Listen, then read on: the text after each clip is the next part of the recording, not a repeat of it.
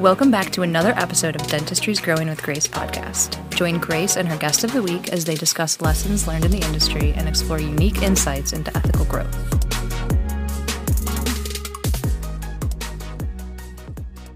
Hello, welcome back to Dentistry's Growing with Grace. I'm excited to be here today with my friend Colin Carr of Carr Inc.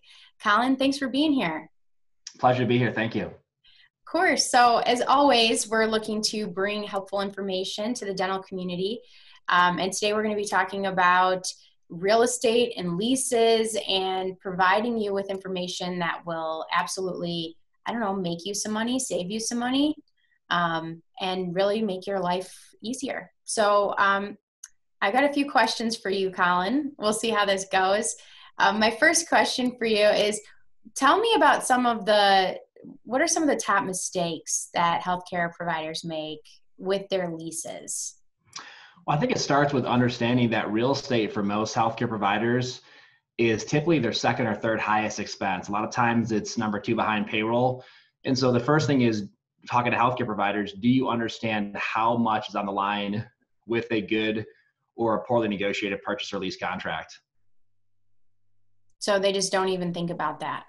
No, they just assume it's an expense they have to deal with. They're focused on concepts like, how can I cut my merchandise order? How can I maybe not overpay for staff? And they're focused on areas that are important to pay attention to when it comes to overhead. But they look at their real estate as kind of a necessary evil that comes around once every 5 or 10 years. And a lot of times they don't give it the attention it deserves. They don't have an intentional strategy when it comes to, how am I going to create a posture? How am I going to make sure that I don't miss understanding all my available options? And then how am I going to capitalize to make sure that I don't overpay? And when we break the numbers down for most healthcare providers, we look at an average size dental office or healthcare office and say, let's say it's 3,000 square feet. If you negotiate a lease and you overpay by $2 or $3 per square foot on that lease, that's a $6,000 or $9,000 mistake per year. And then you compound that by adding that up over 5 or 10 years, and all of a sudden you have a pretty significant issue. And for all the healthcare providers, when you bill $1, you don't keep $1.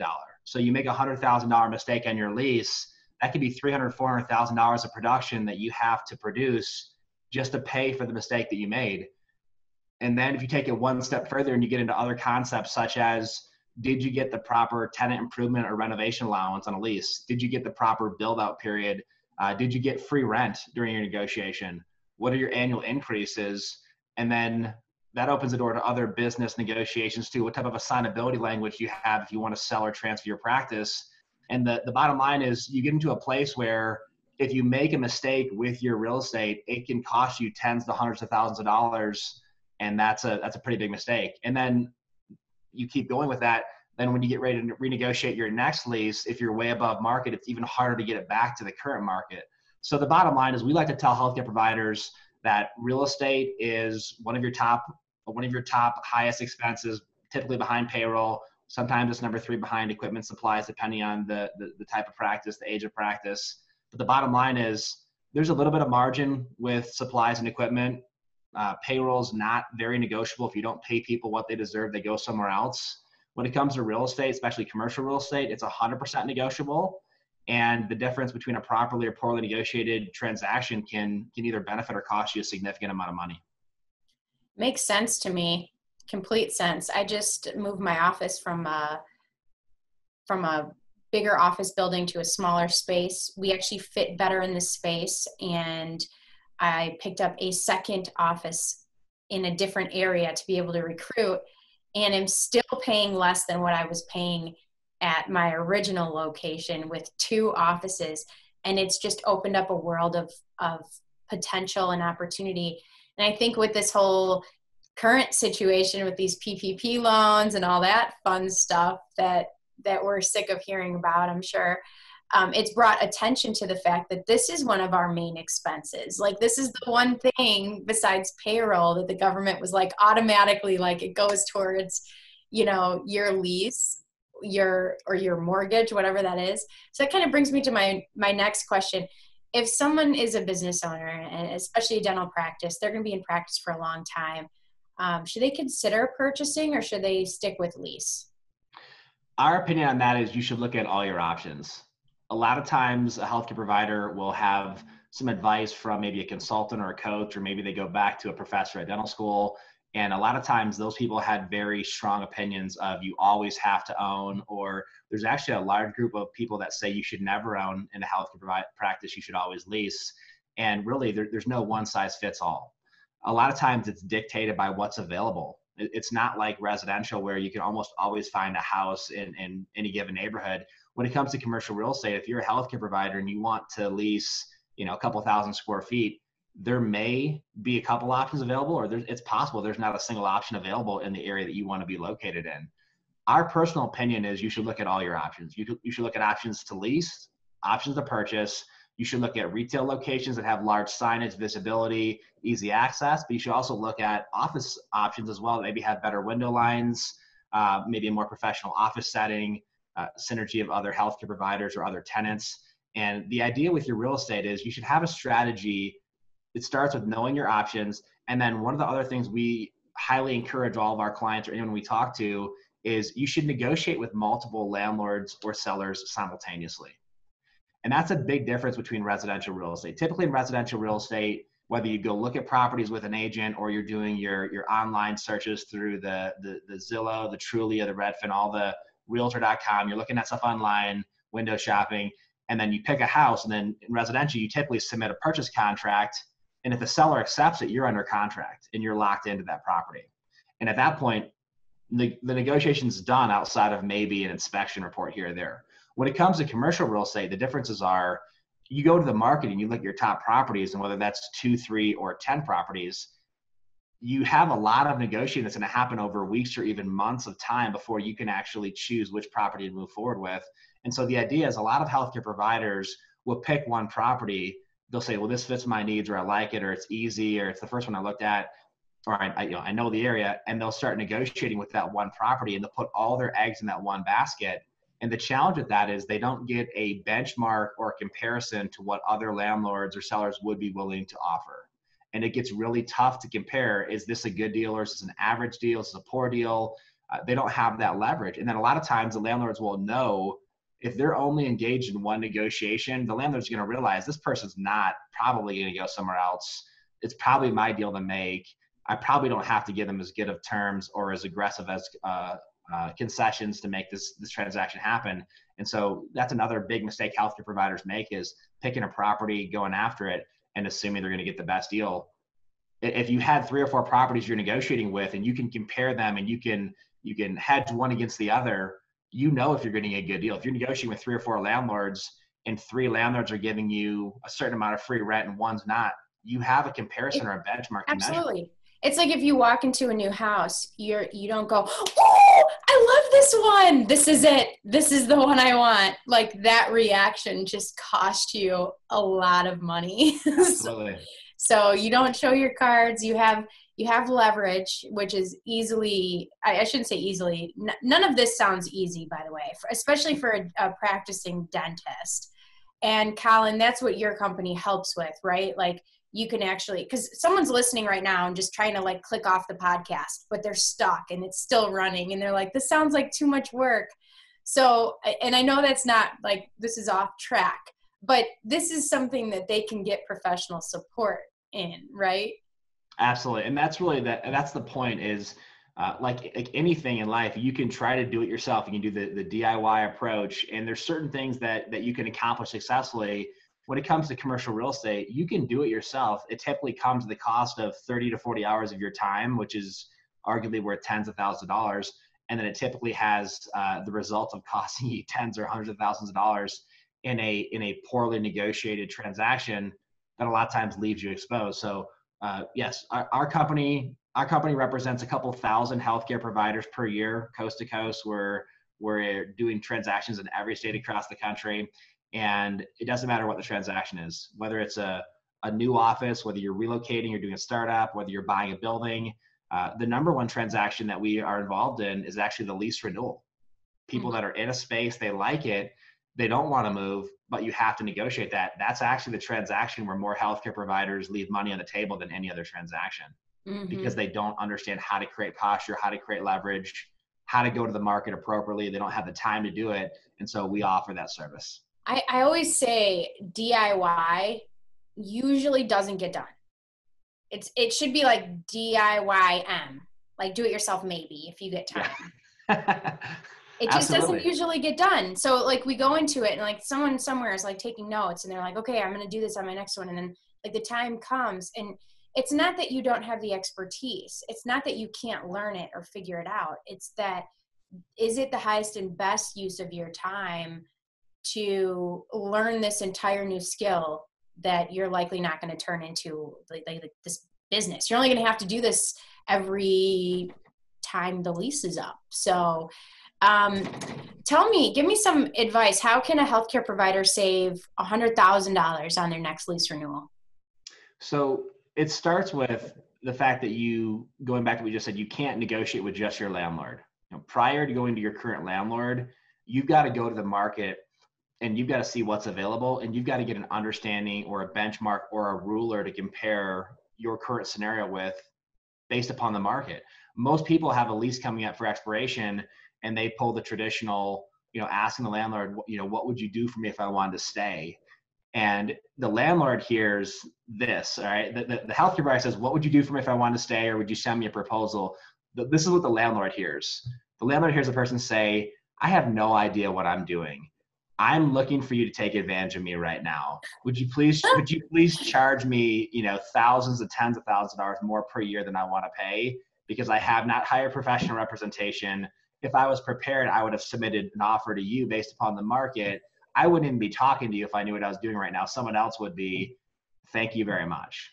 That's what the landlord heard, because that's how commercial real estate works. If the tenant was Chipotle or Starbucks, or if it was a large office user like a Charles Schwab or a Merrill Lynch, or pick some large office user, they would never say, send me an offer. They would never say, what would you do for me? They would have all the market data figured out. They'd have all the research done, and then they'd have 3 or 4 backup offers. And then they would submit an offer to their current landlord saying, you're competing for our business. So you go on offense. That's how you do it. You go on offense, but you have the expertise behind you to know, okay, this is going to be a really aggressive but realistic offer. And then you negotiate. Just like if you were buying anything else, you negotiate. Absolutely. It's you have a comparison or a benchmark. You're not willing to pay, $25 a square foot to stay at your current space if the other 3 properties in the area are at 22. Yeah. And if the space goes vacant, for a fact the landlord's not going to be able to lease it for 25. He or she would lease it for 22 or whatever the numbers are. Yeah. And so what it comes down to is you have to have market intelligence and you have to have a strategy. And this is where healthcare providers usually have the disconnect. As you mentioned, they say, well, it seems too confusing. I don't have time for it. I like where I'm at. It seems good enough. And so what they do is they get an offer from the landlord and they just barter. They just say, hey, well, would you reduce this or would you increase this? And they're going to get a little bit of movement, because landlords know if I give them a little bit of movement, they're going to feel like they got an okay deal or it was a fair shake. What they don't realize is they're leaving still tens to hundreds of thousands of dollars on the table. I think a lot of people can relate to this feeling. I don't like negotiating. I don't like it. And I'm a business owner and I have people trying to negotiate with me all the time. And I'm just annoyed by it. I'm like, well, what do you want to pay? Can we just stop this uncomfortable conversation as soon as possible? I think a lot of people feel that way, and it's an uncomfortable thing. Other people love it. I think certain personalities, it's fun. It's kind of a game. They enjoy getting a really good deal. And so for me, hearing this, to be able to just give it to someone else makes sense, because I'd probably be the worst negotiator on the planet. And I think a lot of my dentists would be pretty bad negotiators too. Well, here's the reality. There's an inherent amount of conflict and confrontation in any negotiation, whether it's a small dollar, but let alone you get into a high dollar negotiation that's typically hundreds of thousands or millions of dollars for their office space. There's going to be a level of conflict and confrontation. And here's why.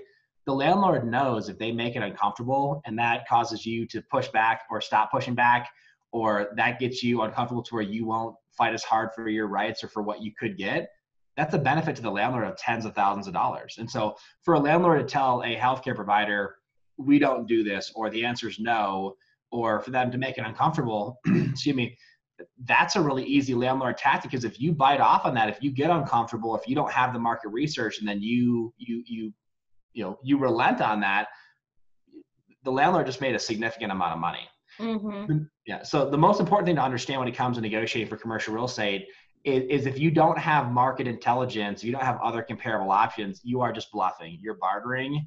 And that's when it gets uncomfortable, because you're like, I hope they don't know that I'm bluffing. I hope they don't call my bluff. I hope they don't, hope they don't call my hand. If you have market intelligence and you have a posture and a strategy based upon other options, there's not as much confrontation and conflict, because it's very matter of fact. It's hey, I'm very willing to discuss staying in your building for $22 a square foot. If you want to charge 25, it just doesn't make sense for my practice, for my future, for my staff, my patients, et cetera. And we wish you the best of luck. At that point, you turn the tables. The landlord knows you have other options you're not going to get taken advantage of. And that's when the game changes. It changes when you have other options that are viable and you understand how to execute those options. That makes perfect sense. And I think you also don't want to be in a situation where, even if you're not bluffing, they think you're bluffing, because you want a win-win situation. So let's say, you could mess it up without trying to mess it up, right? Like, I could go to my landlord and be like, I want X, Y, Z. And they might think that I'm bluffing and uneducated and whatever. And they're like, no. And now, before you know it, I'm moving when I could have worked something out here. I think that could happen. So how can healthcare providers capitalize on the current real estate? Because things are crazy right now. Like, how does this work in our benefit? So one of the messages that has been made loud and clear to a lot of landlords during the last several economic recessions is that healthcare providers aren't going anywhere. There's certainly going to be the healthcare provider that does go out of business, but it is few and far between, and it's typically going to be a very, very small number, usually a fraction of 1% they're going to go out of a market because of an economic recession.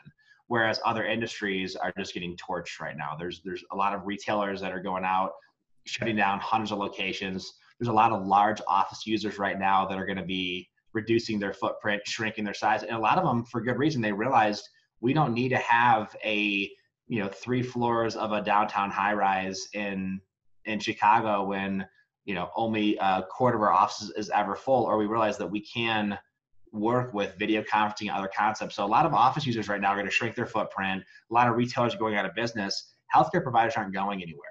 They're going to stay here. And so a lot of landlords, I personally believe, know and are anticipating there being additional vacancy that was not planned before because of COVID and what's happened here. And so if a healthcare provider understands that and has a lease renewal coming up or has a transaction coming up, we do believe there's an opportunity for landlords to get more competitive and more aggressive to lock in a blue chip tenant, which is a healthcare provider, on a long-term lease and try to get in front of the upcoming curve of where they might have more vacancy.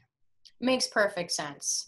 And we're hearing about so many businesses that go, oh, you know what, we could do this from home. We could do this remote. Just people changing and pivoting. Totally off topic, but it had me realizing how desperately I need an office and how much I cannot work from home and how much I love my family and children, but I need my professional space. So I think there's going to be people just out of necessity going to a work from home model. And then there's going to be people like me that are like, I need this space, that are also bad negotiators that need representation. So, well, that's the healthcare provider. The healthcare provider has to have the office space. And that's what we're telling a lot of landlords right now is, listen, if you're in an office building, there's a very good chance you're going to lose some tenants here soon, or they're going to shrink their footprint.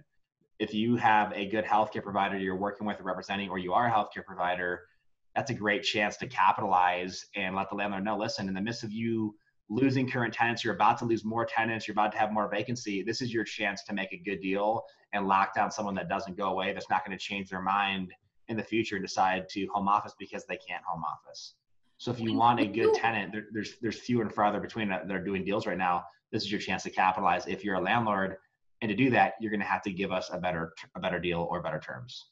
Yeah, I think there's a lot of opportunity.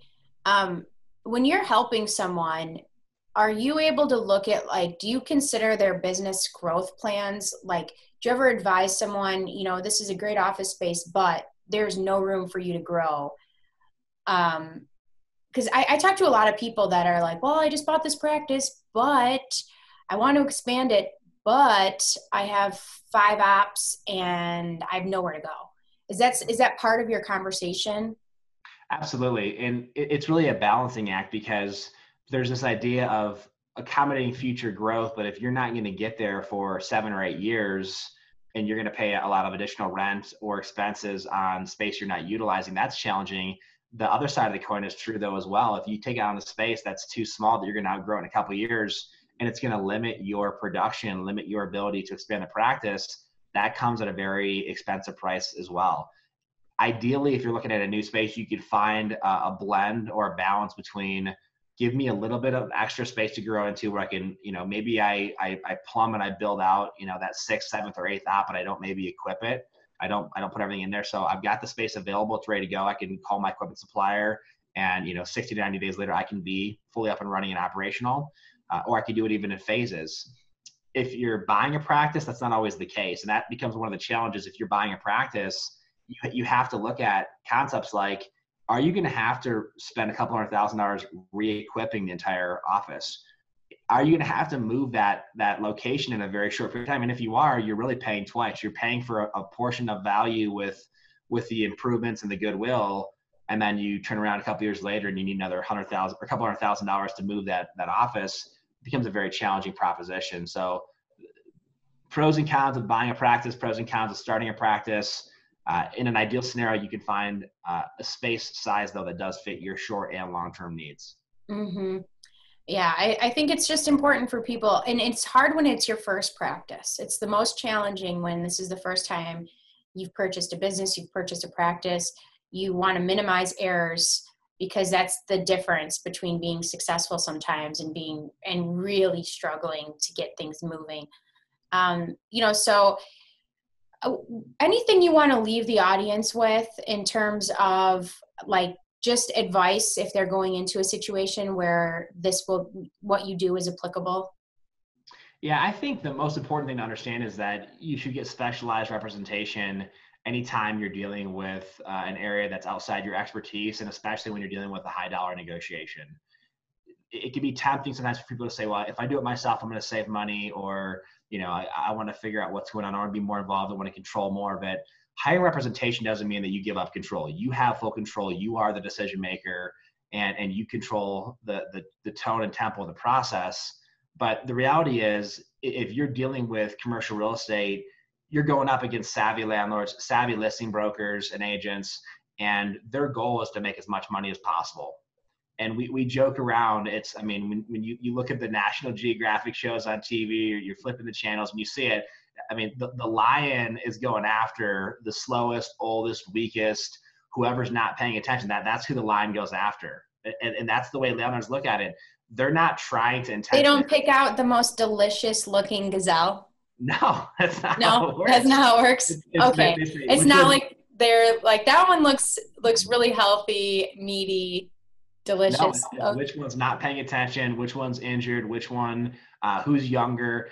And again, it's a comical analogy, but when the landlord sees someone show up and they realize this person has no clue what they're doing, the landlord's mentality is, I'm going to make a significant amount of money on this person. And it's not personal. Like, it's really not. Like, they just look at it and say, I'm going to take this person for as much as I can.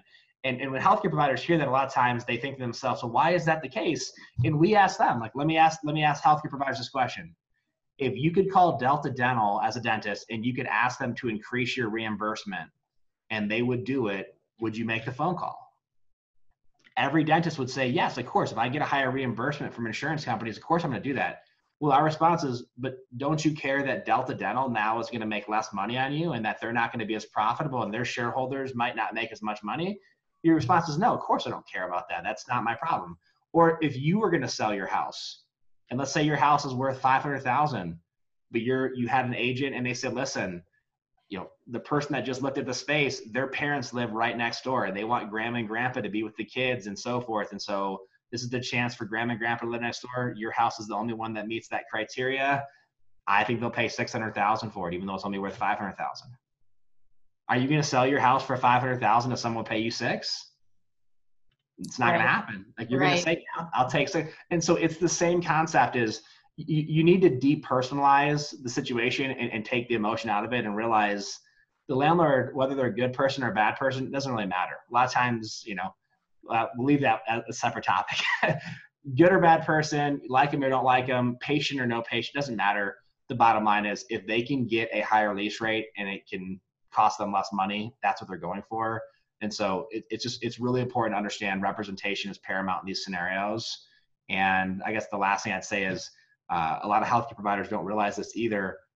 You don't pay your agent. They're paid by the landlord or the seller. It's just like residential real estate in that component. The landlord has an amount of money set aside for their broker and for the tenants or buyer's broker. And if a healthcare provider or a tenant does a deal by themselves, they don't save any money. The listing agent just gets a double commission, or the landlord keeps that money. Really? Correct. How did I not know this?